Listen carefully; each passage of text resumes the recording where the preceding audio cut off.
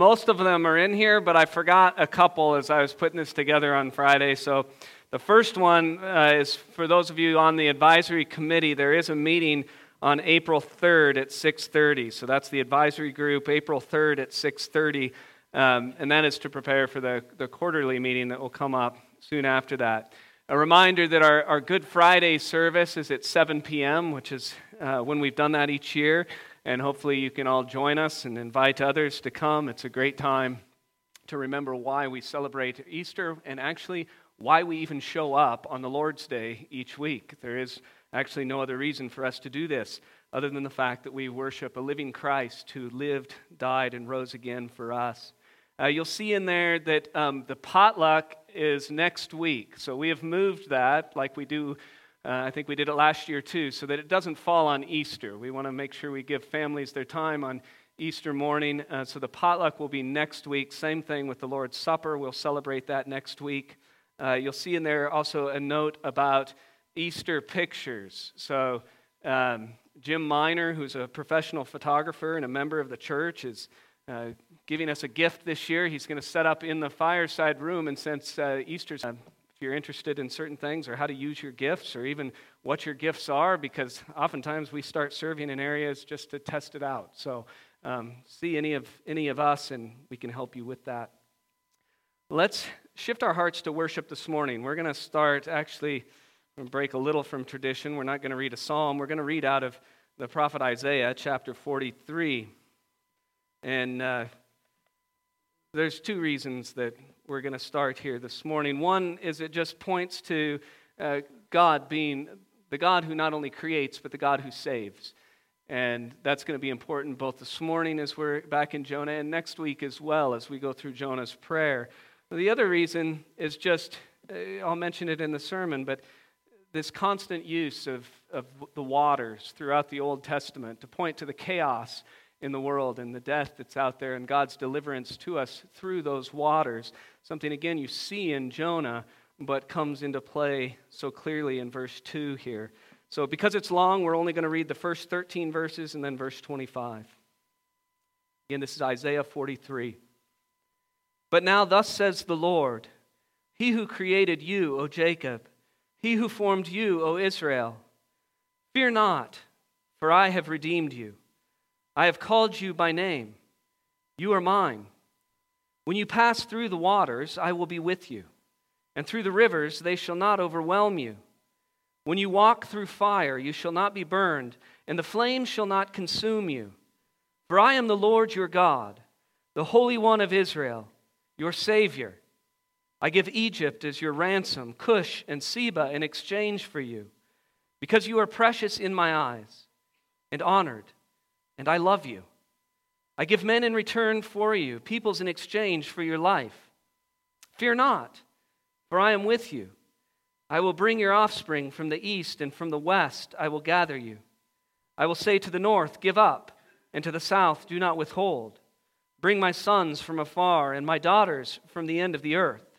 Everyone who is called by my name, whom I created for my glory, whom I formed and made.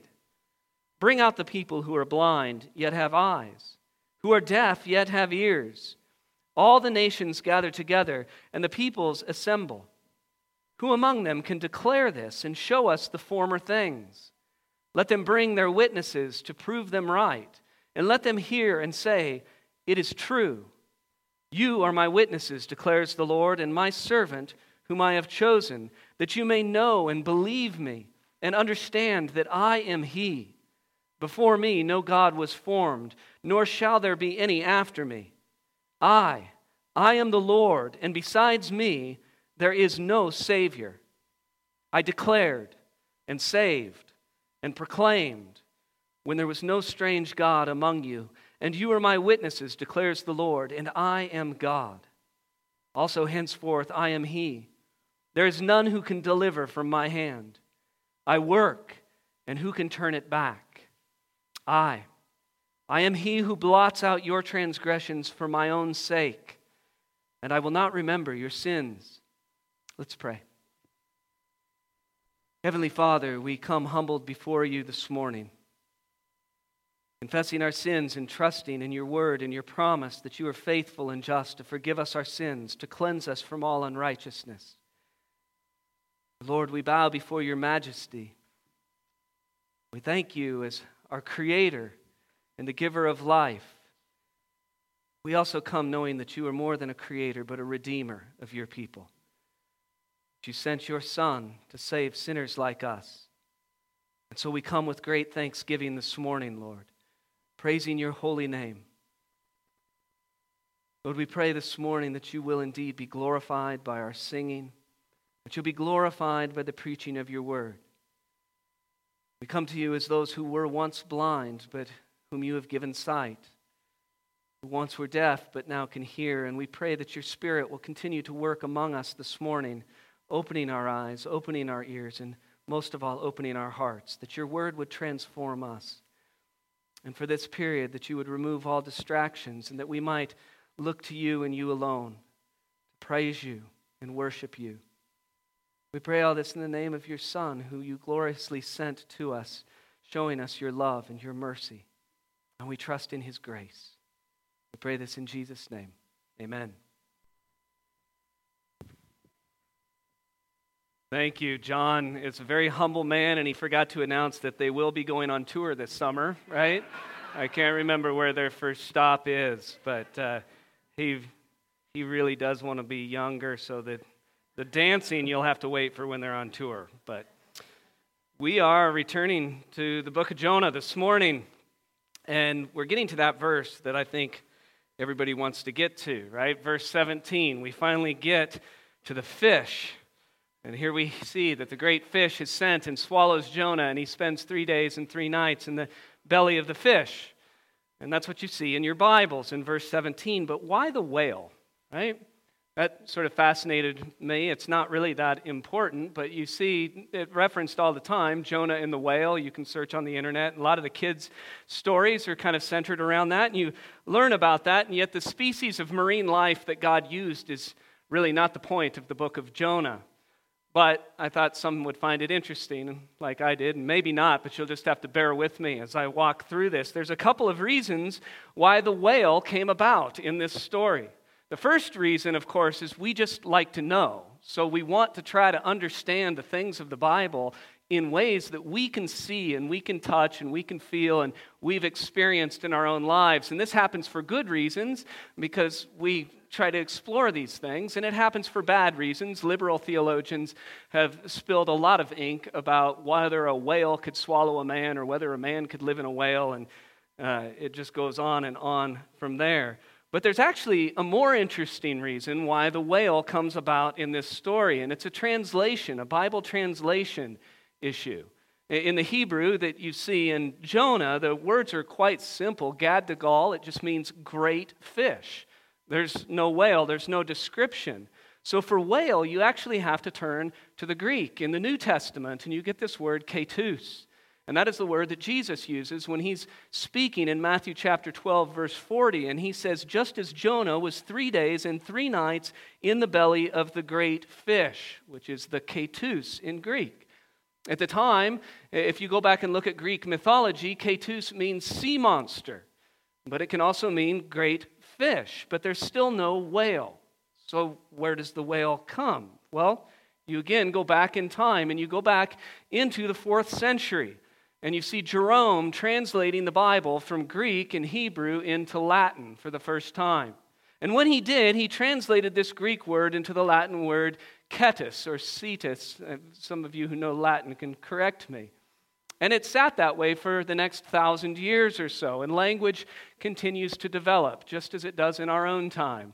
It means different things. Words take on new meanings. And over that 1,000-year period, ketus, the Latin, became synonymous with whale. And in fact, our study of whales today is called cetology or ketology, however you want to pronounce that. So over the next 12 centuries, that continued to develop. And by 1534, William Tyndale began his work to translate the Bible for the first time into English. And when he got to Matthew chapter 12, verse 40, he was working both from the Greek and the Latin. And since that word had came to mean whale in English, you found that he translated it in the New Testament as whale. not as great fish. Then in 1611, King James commissions his translation of the Bible. And so anybody carrying a King James version today in Matthew chapter 12, verse 40, will still see it because they relied heavily on the work of William Tyndale when they translated the King James Bible. Something around 80% of it is the same as his work. So you see whale being used. And all of that is kind of interesting. It's sort of interesting. But here's the real point. It doesn't matter. Right? It doesn't matter at all if we can identify the type of marine life that God used. One author I thought captured this well when he said, if this is a special creature for a special purpose, and we know that it was, it swallowed a man. It kept him alive for 3 days. If it's a special creature for a special purpose, we don't need to search our modern biology books to try to figure out if we can identify what creature that might have been when God doesn't reveal that to us. In fact, I think it's a good illustration of what God says in Isaiah. My thoughts are not your thoughts, neither are your ways my ways, declares the Lord. For as the heavens are higher than the earth, so are my ways higher than your ways, and my thoughts higher than your thoughts. And there's just certain things that we don't need to know. He says the secret things belong to the Lord our God, Deuteronomy 29:29. When you look at this text and you look at where we're at in Jonah, the bigger question is not what kind of marine life swallowed Jonah. The bigger question is why didn't the book of Jonah end at chapter 1, verse 16? When Jonah was thrown into the sea and the storm that God had hurled upon the sea stopped, when this disobedient prophet was put to death in a way. Shouldn't that be the end? It tells us that Jonah disobeyed God. God exercised his judgment, and he saved the sailors. You could make a little bit of a gospel story there. But the book of Jonah is not just about God's sovereign rule, about God's sovereign authority, about God's sovereign justice. It's about his sovereign grace. And that is a theme that is found all throughout Scripture. And as I thought about saying that, it made me think I have used that term that God is sovereign multiple times as we talk through Jonah, and I'm going to use it multiple times more because this whole book points to that. And let me just tell you one reason why that is so important. If you study theology, you're always going to get to the doctrine of God, and you're going to start with either God's holiness or God's sovereignty, depending on the author. They're very intertwined. But it is so important to understand that God is sovereign over every single thing. And I'll give you a small example of why that is vital. What is the attribute of God that we like to talk about today? We like to talk about God's love. God is love, the Bible tells us, and you see people bend and twist that in all sorts of ways. But the reason that relates to sovereignty is that if God is not sovereign in an absolute sense, then you can actually have no assurance of his love. Because there's always someone or something or you or some event that could trump God, that would cause God not to be loved or to love you in an imperfect way or to love you a little bit less as something else stepped in the way. And that is why the sovereignty of God is taught everywhere in Scripture, and it is essential to understand for your assurance of God's love and God's justice and God's mercy and God's grace and God's salvation. And so we turn to Jonah to witness now this morning God's outpouring of grace. And in this we're going to see that the fulfillment of it points to Jesus Christ in his work. We're going to start reading in verse 15, just to put it in context, but our entire focus will be on verse 17. So they, the sailors, picked up Jonah and hurled him into the sea, and the sea ceased from its raging. Then the men feared the Lord exceedingly, and they offered a sacrifice to the Lord and made vows. And the Lord appointed a great fish to swallow up Jonah. And Jonah was in the belly of the fish 3 days and 3 nights. Let's pray. Heavenly Father, we do pray that you will open our hearts this morning to your word. That in this you will show us Christ. That we will see his beauty. And that we will turn to him and trust him. Pray this in Jesus' name. Amen. Well, in the early 1900s, there was a man named Harry Rimmer. And Harry Rimmer was a defender of Scripture. And he did this in a lot of different scientific ways. And he wrote this about verse 17 of Jonah. He said, this is the first of 2 verses which ruin the narrative. I thought it was interesting. If this verse and chapter 2, verse 10, which talks about the fish spitting Jonah back up. If this verse and verse 2:10 were removed, then the prophecy would be plausible for modern readers. Then it would be believable, right? Because this is what creates the stumbling stone for people, is trying to figure out these miracles. God's word has always been under attack. From the very moment the serpent entered the garden in Genesis chapter 3, when he began to twist God's word and God's promises out of order, and he said to Eve, did God actually say? You should go back and question it. From that moment on into our present day, it is always under attack. And Jonah chapter 1, verse 17 has been the focal point of that attack for many modern scholars. Those who doubt Scripture, they're prone to argue that it's impossible for a fish to swallow a man, and for the man to live in that fish for 3 days and then remain alive and come back out. But you see in that argument, as you read these articles, and I'm not suggesting that you do, they're a waste of time, but if you were to, you'll see that the greater problem that many unbelievers have is they don't know God. And so they rule out any supernatural activity that God could actually do. They cannot look to a God who created all things from nothing and still accept that he could perform miracles, things contrary to the nature that we understand in this life. And of course, it presents then a much bigger problem, which is present in every false religion today. And that is that the unbelieving world cannot accept that it requires a supernatural action by God to save people. Jesus prayed, didn't he, that we would be sanctified in truth, that his word, every word of it was truth. John 17 tells us that. We know that all Scripture is breathed out by God, every single word of it, and that no prophecy, and Jonah is prophecy, was ever produced by the will of man, but men spoke from God as they were carried along by the Holy Spirit. And frankly, a sea creature ordained by God for the purpose of saving a drowning man and exhibiting his saving grace is not the biggest miracle that we actually need to accept in the Bible. We have to accept that it takes a far greater miracle to bring a dead corpse, a soul headed for hell and damnation, to vibrant life, to joy in Christ, and to prepare them to spend an eternity with them. And that is the very work of Jesus Christ. Ephesians 2 captures that for us well. It says that we were dead in the trespasses and sins in which we once walked. That we were by nature, by our very natural abilities and births, children of wrath like the rest of mankind. But then you get that famous verse, the but God. God takes action. But God, being rich in mercy because of the great love with which he loved us, even when we were dead in our trespasses, made us alive together with Christ. By grace, you've been saved.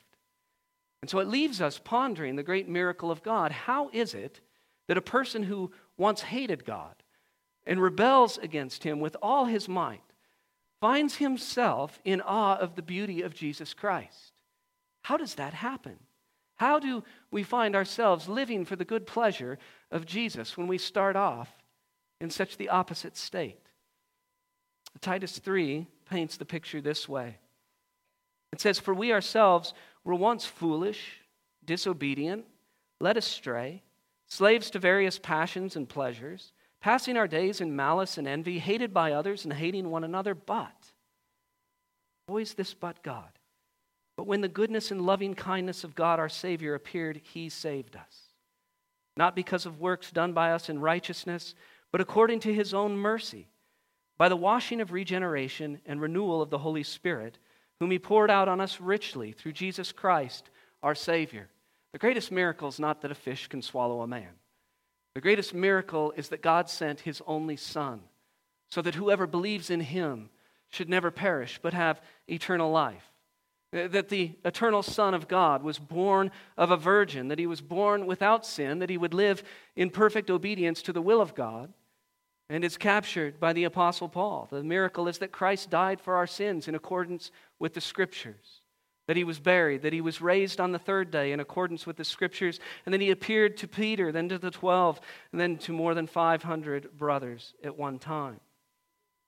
See, the problem that the world faces is it rebels against God and against his word and questions the miracles or a fish in Jonah it's actually just a heart problem. It's what the Bible tells us. The natural person does not accept the things of the Spirit of God, for their foolishness to him. And he's not able to understand them because they are spiritually discerned. So whenever we approach Scripture and we approach texts like this, we want to be praying with the psalmist, "Open my eyes, Lord, that I can behold wondrous things out of your word." Because by God's grace, we need our eyes open. We need ears to hear. Because we should always be content to believe that the God who saved us by calling us to repentance and faith in Jesus Christ, and by pouring his wrath out on his own Son for our sin, and who raised Jesus from the grave and has raised him to heaven, where he will stay until all his enemies become a footstool for his feet. If we can trust God for all of that, we can certainly trust God that he could send some sort of sea creature or a fish to save a man. And so our text begins, "The Lord appointed a great fish to swallow up Jonah.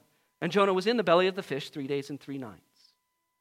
And we can't miss, in our fascination with the miracle, the point of this text, because it points to Jesus Christ. Every bit of it. It points to the Almighty God who sovereignly ordains the means of salvation and the ends of salvation. And so we're going to cover it under 3 headings that you have in your outlines: a sinner's destination, sovereign grace, and no greater love, the sign of Jonah. A sinner's destination is no great mystery to us. The wages of sin is death, we're told in Romans 6:23. And at the judgment, we know if anyone's name is not found written in the book of life, he will be thrown into the lake of fire. A picture of eternal, conscious torment for sin against a perfectly holy, thrice holy God. But it leaves us with the question that Jonah faced: who is the sinner? Is it them? Right? Whoever the them is when you look out in the world, is it them or is it us? And that's always the question that we're wrestling with, because we all have a them in us, and everyone tends to look outward instead of inward at what Christ has done to save each one of us. You see that with Jonah. For Jonah, the us, those who were saved, that was the good Israelites. And yet we know that they're not good at this period of time. They're in rebellion. And the them was the pagans, those wicked sinners, the bad Ninevites. He definitely had an us and them approach to this. But yet again, you turn to Scripture and there's no great mystery. There is no us and there's no them. It's just those with Christ and those without, because every person who's ever been born, whoever has lived, whoever will live in the future, other than the Son of God in the flesh, is a sinner. All of us. Now, that's the curse of Adam's sin. We're told, just as sin came into the world through one man and death through sin, so death spread to all men because all sinned. And we know this well. All have sinned and fall short of the glory of God. And so you look at Jonah and you say, well, why did he do what he did? But we do it too. Instead of humbling himself before God and his word, Jonah preferred to turn away from God, to go his own way. And the sinner's path is a very, very unpleasant path and takes you to the worst destination. It was a path that led downward for Jonah, as we've seen, as it always does. It took him down to Joppa, away from God's presence, away from God's people. This would be akin to leaving the church. I'm not going to church. I don't like the preaching of the Word of God. I want an easier way. He left the presence of those in Israel and went to Joppa. Then he went down into a ship in the darkness. And last week we left off with him sinking downward into the watery grave. Because we remember, as far as the sailors were concerned, and if you were listening to Jonah being read for the first time, as far as anybody would be concerned, Jonah was now dying. He was going down to his watery grave. He would drown in this storm. And you see that as you go through the Old Testament, the use of waters, and the use of stormy waters in particular to symbolize chaos and death is numerous, to say the least. It can be summed up in this phrase: the waters are the power of death and drowning, and he who is plunged into them is plunged into certain death. The Israelites notoriously feared the sea. But God's revelation is progressive, right? We have the New Testament now as well, and his signs are multifaceted. So water certainly does symbolize chaos and death. You can just think of Noah and the flood that came upon the entire earth as God's judgment. But you also see in Noah something different. You see God saving him, providing a means of salvation. So you see throughout Scripture that water is linked both to chaos and death, but also to the regenerating power of God's Spirit and the creation of new life that he gives. You see this right at the beginning of Scripture in Genesis 1:2, where it tells us the earth was without form and was void, and darkness was over the face of the deep, and the Spirit of God was hovering over the face of the waters. God is ultimately always in control. He's preparing that chaos for the ultimate creation of new life. We celebrate that as Christians with the ordinance of baptism. We use the same symbolism. Romans 6 gives it to us. When we go down in the water, we symbolize what? That we're dying, that we're being buried. The old is dead. When we come out of the water, we're just mimicking a work that the Spirit of God has already done, created new life as we come out of that water. So the symbolism in Scripture is twofold. It is chaos and death on the one hand. It is regeneration, grace, and life on the other. So you're left seeing Jonah sinking into the water, the chaos. But what we actually are going to see is the sovereign grace of God, our second heading, as new life emerges. And as you move to this, you have to ask yourself, and shouldn't miss it in this story, what did Jonah do to deserve to be saved by God? Why would God save him? We kind of covered that last week. We've noted that God didn't need Jonah to go proclaim his word. There were other prophets of the time. Amos, being one of them, was a contemporary of his. So why save him? He was a rebel.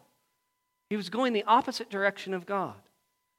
Now, the answer, of course, is nothing at all. He didn't do anything at all to deserve saving. He knew of God. He knew God. Right? He was right when he said, if you throw me overboard, the storms will cease because it is me that God is after. He knew the will of God, but he sunk into the sea as a rebellious, unrepentant sinner. He had still not called out to God. And the second question you must ask is, what could Jonah do to save himself? He was thrown into the stormy sea. You have to remember, these experienced sailors, men of the sea, were convinced they would all die if this storm didn't stop. And Jonah is thrown into the water with nothing.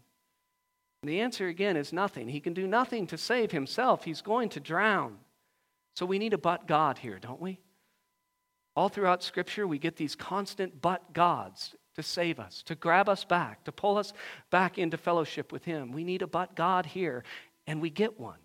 God takes the initiative. He says, and the Lord appointed a great fish to swallow up Jonah. And it's interesting, of course, that we spend a lot of time in our culture focused on the fish in this story, but the Holy Spirit does not seem to think that the fish is that important. It's just nonchalantly mentioned. It's barely mentioned at all in 2 verses. A fish came, a fish spat him out, and that's kind of it. The book of Jonah has very little to do with this fish. And what you need to see here is the emphasis is not on the means of saving Jonah. It's not on who went or the fish that was appointed to save him. Look at the subject of this divine sentence. It is not Jonah. It is not the fish. It is God. God is the subject. He is the actor. This is the same God who says, I will be gracious to whom I will be gracious, and I will show mercy on whom I will show mercy. And we're not left to ask or ponder why or question whether God could have done this in a different way, a way that we could understand better. We don't see that at all here. And we are on the second heading, and I've separated this for note-taking, but you're going to see over the next few minutes there's overlap between these first two, because it's not as if Jonah, being swallowed by a fish in a stormy sea, immediately thinks to himself, this is awesome, God has just saved me from drowning. That is not what would be going through his head as he is swallowed by some sort of sea creature. It's highly unlikely Jonah would have identified it either, because he's now in its stomach. It's only going to be after he looks back, after he's on dry land, after he's given the opportunity to follow God, that he's going to see this as divine deliverance. But in the moment, as he's cast over to his certain death and now swallowed by the fish, this is nothing more than his entrance into death, his entrance into hell. That is his experience. He is now separated from the goodness of God, completely, away from his people, away from his God. He's in the darkness. He is conscious. And this is where he will spend eternity. The French philosopher Jacques Ellul commented on Jonah, and he wrote this: so far as Jonah was concerned, his entombment in the fish was a final judgment beyond remedy. It's damnation. The fish is in fact hell. Jonah has thus traversed the agony and death and come to this hell prepared by God to enforce the total separation of man and God. If you think that that's a step too far, you have to remember how the sea creatures, and sometimes called Leviathan, are spoken about in the Old Testament. They sparked fear in the hearts of the Israelites. They were spoken of as creatures who were evil and wicked and opposed to God. Isaiah 27:1, for example, notes that on the day that God delivers Israel, he will slay the mighty sea creatures.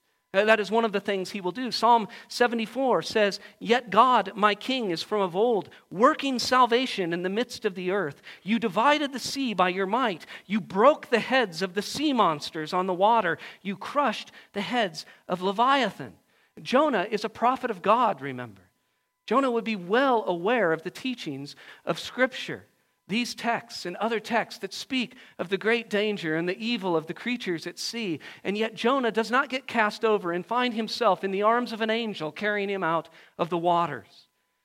In fact, he doesn't even find himself saved from the great fish. He's swallowed. And into darkness he goes.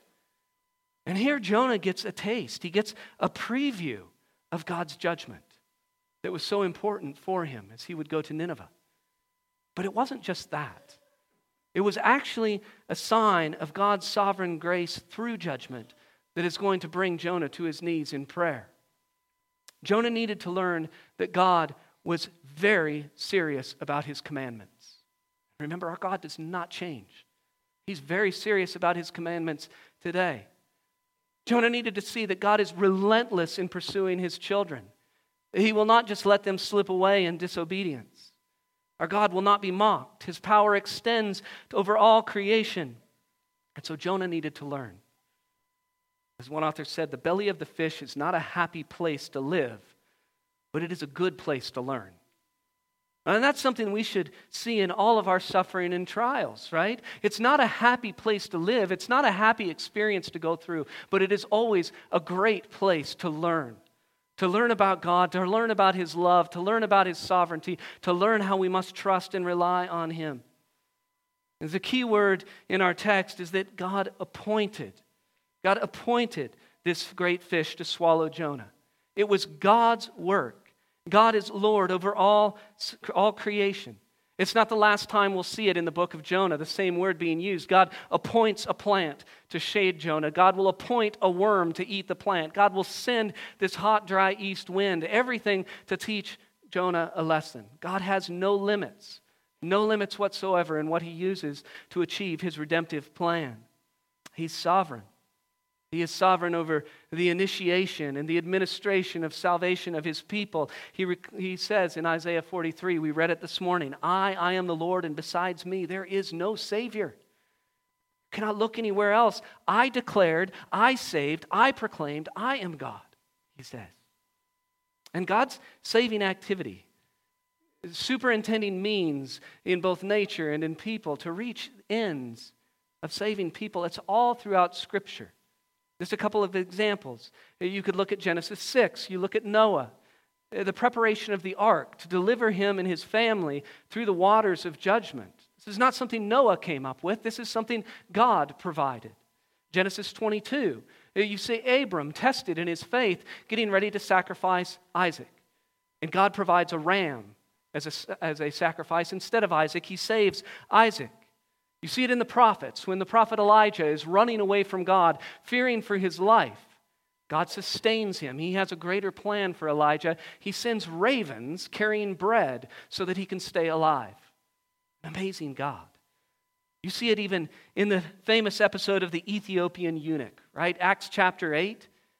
Here's this guy, and otherwise pagan, and he's reading the prophet Isaiah, has no idea what it means, and yet God had prepared the deacon, Philip, the evangelist, and made sure he was there to explain the meaning of the gospel of Jesus Christ from the book of Isaiah, such that he was saved and baptized.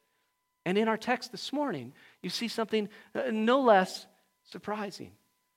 God saved Jonah from drowning by a fish. The amazing thing about this is God saved Jonah in spite of his disobedience. God didn't save Jonah because he was righteous. God saved Jonah when he was running away from him. It was a display of God's mercy, a display of God's grace, a reminder to all of us that we don't start off running around looking and begging God for a solution to our separation from Him and for our own sin. That's just not the way we work. We're reminded of the gospel truth instead, that God shows His love for us, that while we were still sinners, Christ died for us. While we were still running from Him, He saved us. And that is why we'll see next week the central verse in all of Jonah is chapter 2, verse 9. Salvation is of the Lord. We must trust in Him. But ultimately, we cannot even interpret what is going on here in this story, in this belly of the fish, without turning to the later revelation of God in the words of Jesus. Because that is the way God progressively reveals His redemptive plan throughout time. And that takes us to our last heading, no greater love, the sign of Jonah. And hopefully this will pull it all together. Because the text says God appointed a great fish to swallow up Jonah, and then it adds, and Jonah was in the belly of the fish 3 days and 3 nights. Such an odd thing to add in a way. Why be so specific about 3 days and 3 nights in the belly of a fish? If you take yourself back to before the coming of Christ, when you're living in the Old Testament period, it would be a very fair interpretation to say that this was to symbolize the death of Jonah, that this was his hell, temporary as we know that it turned out to be.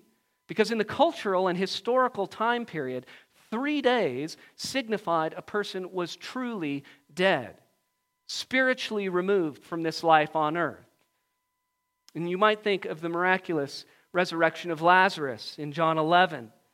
Jesus finds out Lazarus is dead and in the tomb, and he could have gotten there in about 2 days. That's when he finds out, but he waits until he's been in the tomb 3 days and then 4, and then calls Lazarus out of the tomb. If you ever ask yourself why that is, it's because there can then be no question about the life-giving authority of the Son of God in the flesh. He is God. There is no argument that Lazarus was not dead. He was in there for more than 3 days. And so you could interpret it that way, but we have to work from the lesser to the greater, so it said. And there's something greater, we know, has now appeared. And so we're going to spend a little time in Matthew chapter 12, verses 38 through 41. Because one of the phrases that you hear, I think I've used them before in sermons, when you study the Old Testament, is you see types. You see types and shadows of the ultimate reality, the ultimate fulfillment that will come later in Christ. And a type is not a kind of something. A type used this way means that it's pointing forward. It's an event that we see in the Old Testament, or it's an individual in the Old Testament, the interpretation and understanding of which goes far beyond to the rightful fulfillment, or the antitype, and that thing that is being pointed to. I'll give you a simple example. Think of the Passover lamb in the Passover supper celebrated by the Jews. This was a type. It pointed forward and can only be understood when you understand the perfect Lamb of God who was sent to fulfill this, to be the antitype, who made the once-for-all sacrifice of sins to deliver His people from death and bring them into life. And Jesus is the fulfillment of all that points to Him in the Old Testament. This is how He opened the eyes, remember, of the disciples on the road to Emmaus, and later the disciples in the upper room, showing them this. We know that Christ holds forever an office, a threefold office of the great prophet, priest, and king. Everything in the Old Testament in those offices pointed forward to the ultimate fulfillment of Jesus. And so if we were looking at all of Matthew chapter 12, it's amazing because he begins by pointing to King David.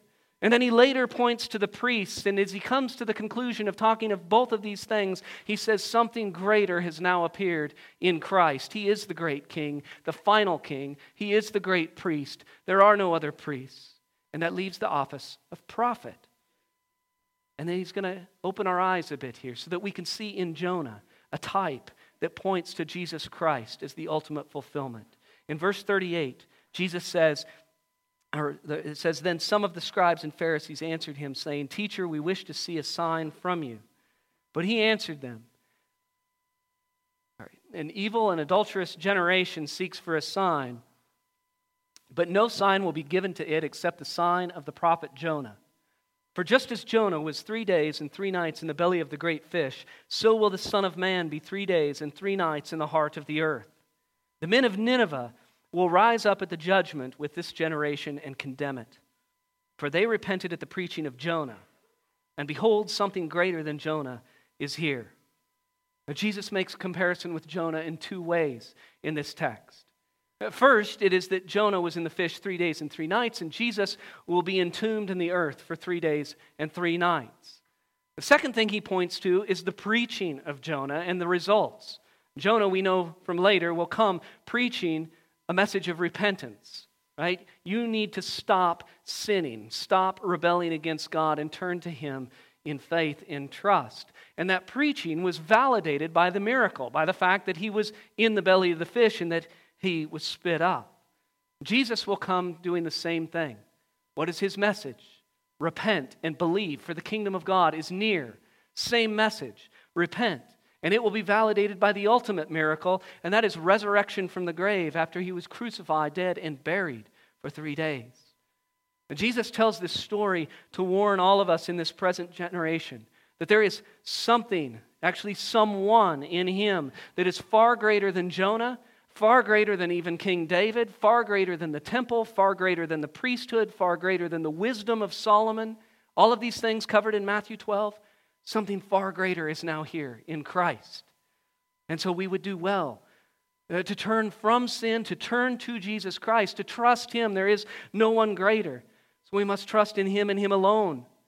Or He says that on that final day we will be condemned even by these former pagans, these wicked men and women of Nineveh, who did not get to witness Christ as we do on the pages of Scripture, but only saw the imperfect types and the forebearers of this message, and yet they saw in that enough to turn to God and place their faith in Him.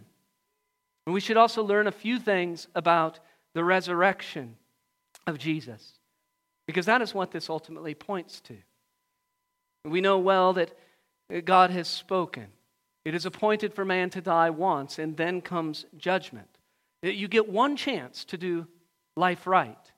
One chance to make the decision to turn to Christ.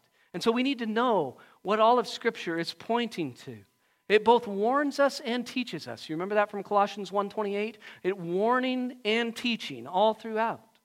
We know that Jonah was cast in the sea to die, and at the last moment, he was entombed in the belly of a great fish.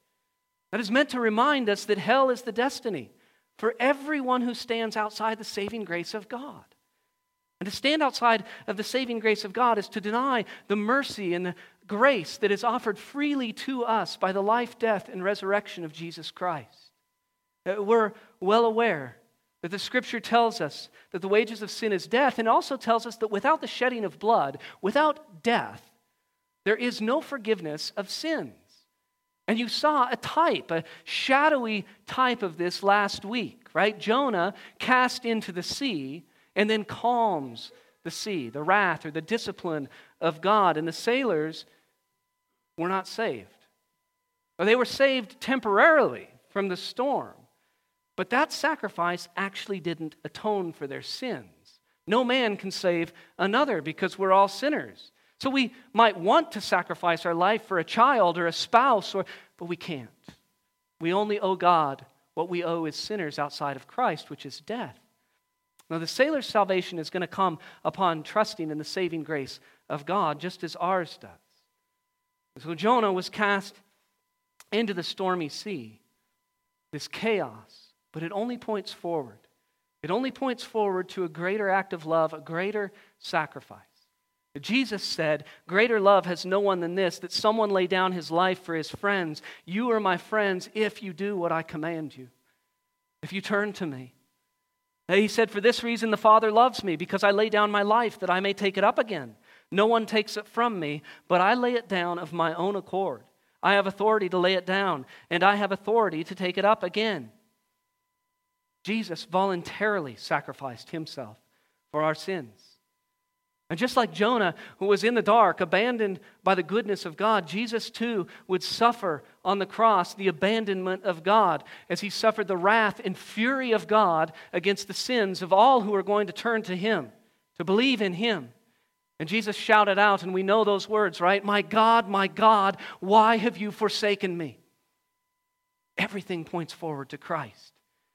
This was a dreadful moment of history, a painful moment, a beautiful moment for those who will accept his saving grace. And Jonah is just a type in this fish pointing forward, because we all begin life no different than Jonah. Every sinner follows a path that leads down only to death, only to eternal punishment. But in the ultimate act of love and mercy and grace, Jesus died in our place on that cross. He removes the wrath of God. He removes the ultimate storm from us.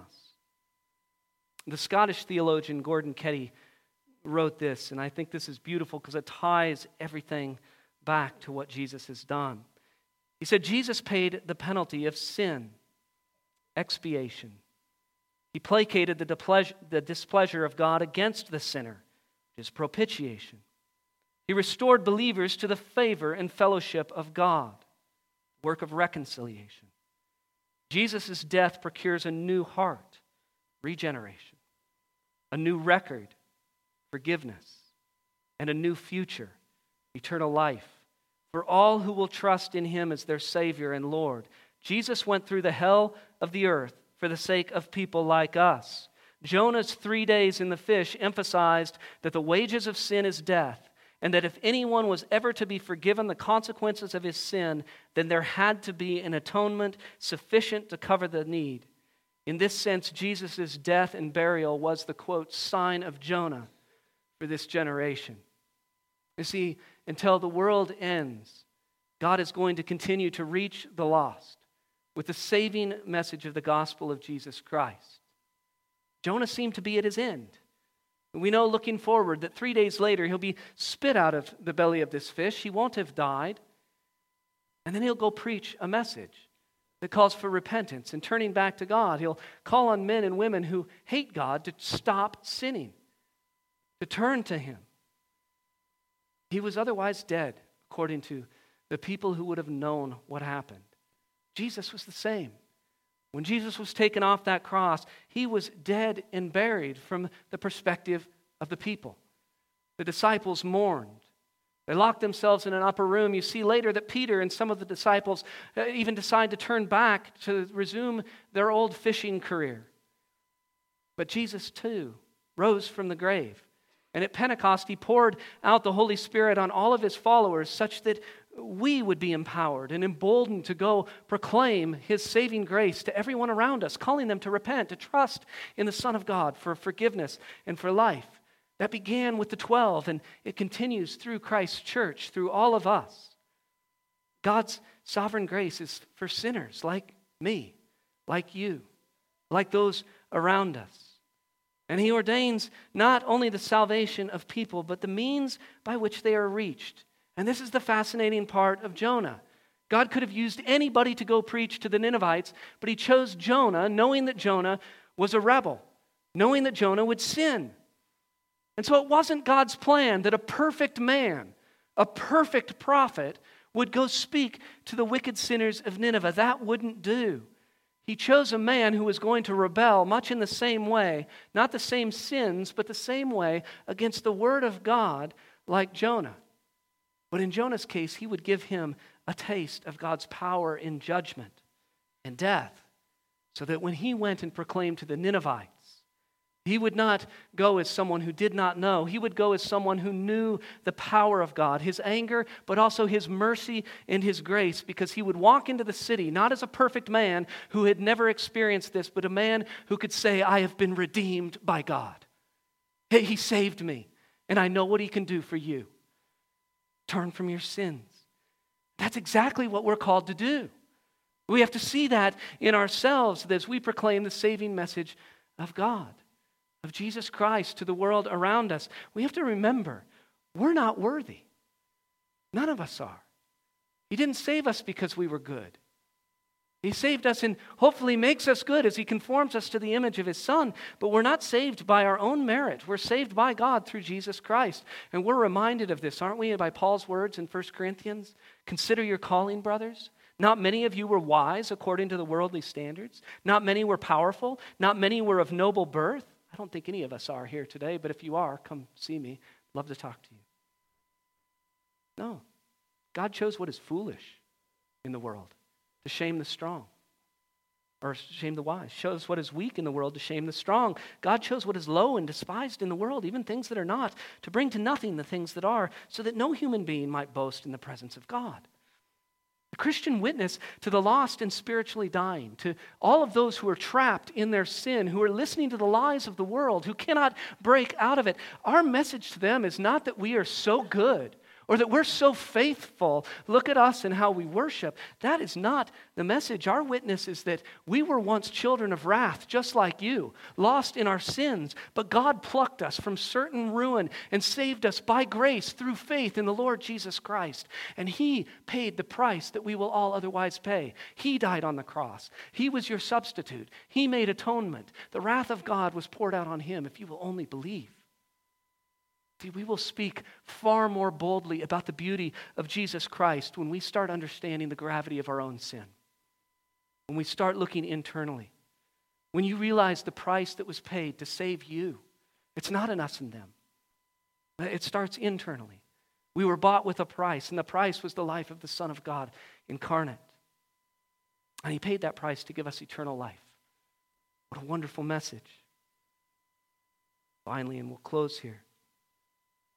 If any of you or anyone you know is trusting in your own works, who seem to think that you're good enough, you can keep stacking these things up, and that God grades on a curve, and He'll do it because I'm better than that guy or that gal who doesn't do what I do.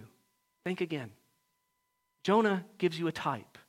Jonah gives you a shadow, a foreshadowing, a preview of the end that awaits all people who are found standing outside the righteousness of Christ.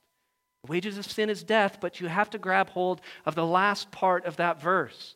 Romans 6:23, right? The wages of sin is death, but. That but is the part that we need to circle. But the free gift of God is eternal life in Christ Jesus our Lord. That's the free gift. That's the gift we proclaim. We'll all bow the knee, every single person, to King Jesus one day. The question is, during this life, have we humbled ourselves? Have we turned ourselves to trust in Him, in His gracious provision of life? And we turn from sin. Well, others turn from sin and follow Him for forgiveness in life. If the answer is no, what Jesus has said is true. Even the men of Nineveh, as wicked as they once were, will stand and condemn us at judgment. But God made the unbreakable promise, the wonderful promise, that to all who did receive Christ Jesus, who believe in His name, He gives the right to become children of God, both now and for all eternity. Let's pray. Heavenly Father, we are always humbled by your word. The simplicity of it and the clarity of it, and yet the complexity of it as you progressively reveal your plan to redeem people throughout time. Lord, we're thankful for the light that our Lord Jesus shed on this 8th century prophet. This picture, this type that you've given us was fulfilled in Christ. Lord, we're thankful that you have picked our time and place, that we don't await the first coming of the Christ, but look back on Him, that we can see in Jesus a display of your unfathomable, unlimited love. That you would send your Son to die, to suffer humiliation for us. Lord, please give us hearts that are open to the tremendous price that was paid to save us and give us life. Let that foster a love in us and an ever-present view of the beauty of Jesus. Lord, we pray that that fuels in us a boldness to speak clearly of Him to the world. That in these tumultuous times, when it seems that rebellion is celebrated and often even in a discouraging way seems to go unnoticed, we know that you notice. And we know that you have called your people to be a light. That you have called us to proclaim a message of repentance and faith. That indeed the kingdom of God is near in Jesus Christ. The Lord, help us as we go this week. Serve rightly as his ambassadors, to bring glory to your name. We marvel at your words, Lord, that you forgive for your own sake, that it would give you great glory to forgive sinners. Father, we pray that we might see an outpouring of your grace and the work of your Spirit, and that we would see men and women turn to Jesus and come and gather to worship him. We pray this in Jesus' name. Amen.